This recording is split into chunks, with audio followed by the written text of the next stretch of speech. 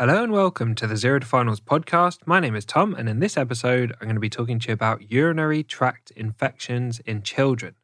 If you want to follow along with written notes on this topic, you can follow along at zerotofinals.com or in the renal and urology section of the Zero to Finals pediatrics book. So let's jump straight in. The urinary tract includes the urethra, bladder, ureters, and kidneys. Urinary tract infections are infections anywhere along this pathway, along the urinary tract. Acute pyelonephritis is when the infection affects the tissues of the kidney, and this can lead to scarring in the tissue and consequently a reduction in kidney function. Cystitis refers to inflammation of the bladder, and this can be the result of a bladder infection. Let's talk about the symptoms. A fever may be the only symptom of a urinary tract infection, especially in young children. Always consider and exclude a urinary tract infection in a child with a temperature unless there's a clear alternative source of infection.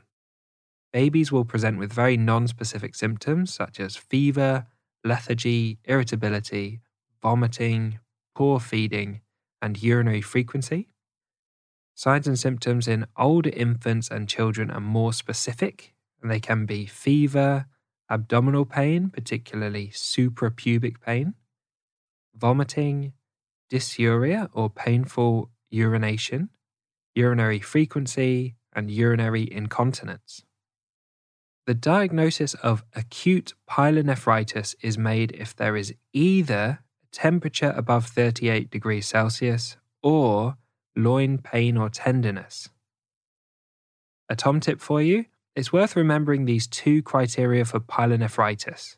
It's very important as it affects the way you would investigate a child for recurrent urinary infections if they've had pyelonephritis compared with just a simple urinary tract infection.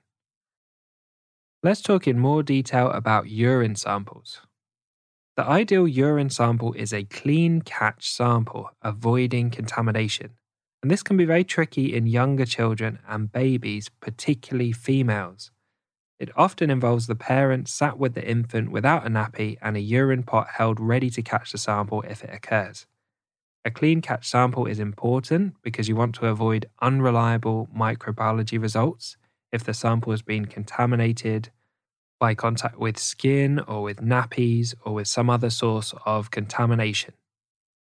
When you perform a urine dipstick, you're looking for two key things in particular, which are nitrites and leukocytes.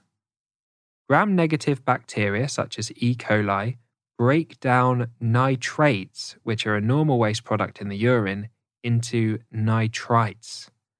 The presence of nitrites in the urine suggests bacteria. Leukocytes are white blood cells. There are normally a small number of leukocytes in the urine, however, a significant rise can be the result of an infection or another cause of inflammation.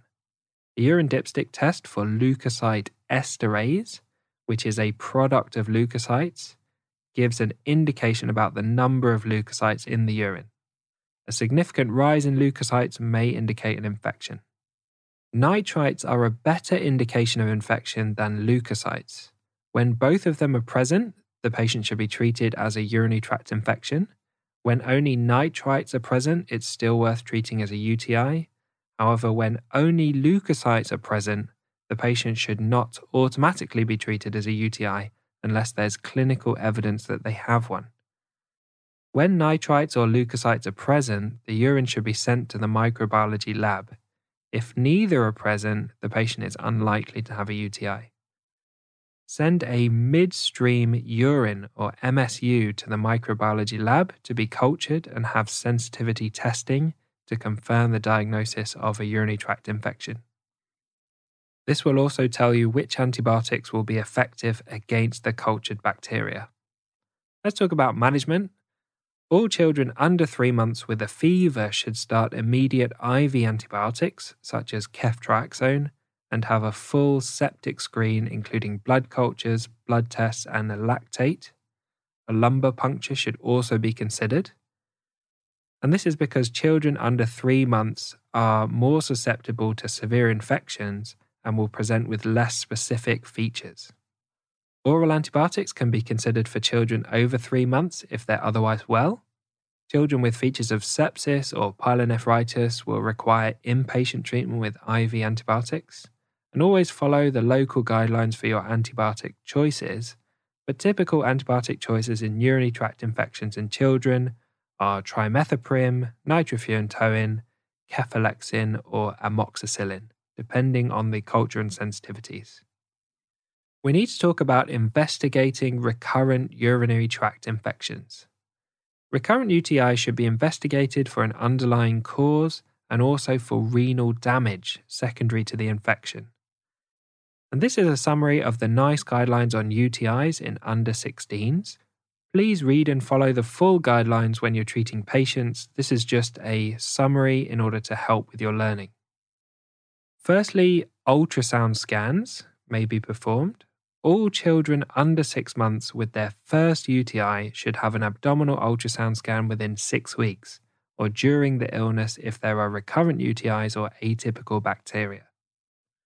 Children with recurrent UTIs should have an abdominal ultrasound scan within 6 weeks, and children with atypical UTIs should have an abdominal ultrasound during the illness.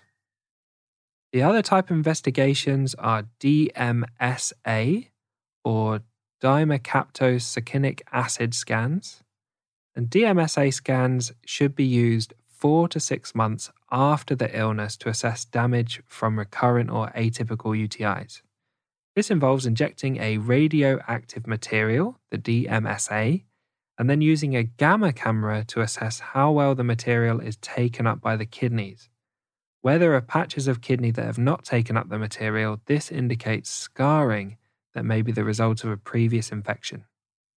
Next, let's talk about vesicoureteric reflux, or VUR. Vesicoureteric reflux is where urine has a tendency to flow from the bladder back into the ureters, and this predisposes patients to developing upper urinary tract infections such as pyelonephritis and subsequent renal scarring. This is diagnosed using a micturating cystourethrogram, or MCUG. Management of vesicoureteric reflux depends on the severity. It may simply require avoiding constipation and avoiding an excessively full bladder. The child may require prophylactic antibiotics, and severe cases may require surgical input from pediatric urology.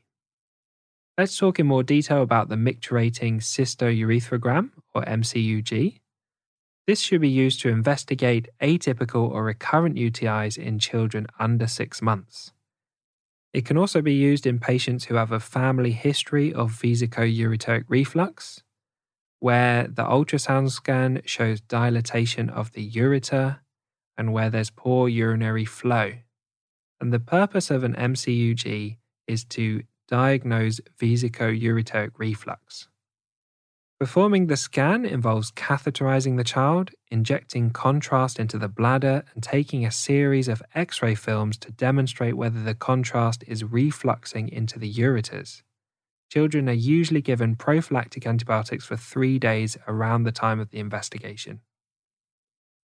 So thanks for listening to this episode on urinary tract infections in children. A big thank you to Harry Watchman for perfectly editing the podcast. If you found it helpful and you want written notes on this topic and all the other topics, head over to Amazon and pick up a copy of the Zero to Finals Pediatrics book.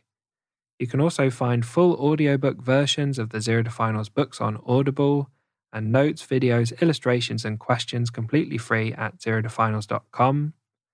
And I hope you tune in for the next episode, which will be on vulvovaginitis.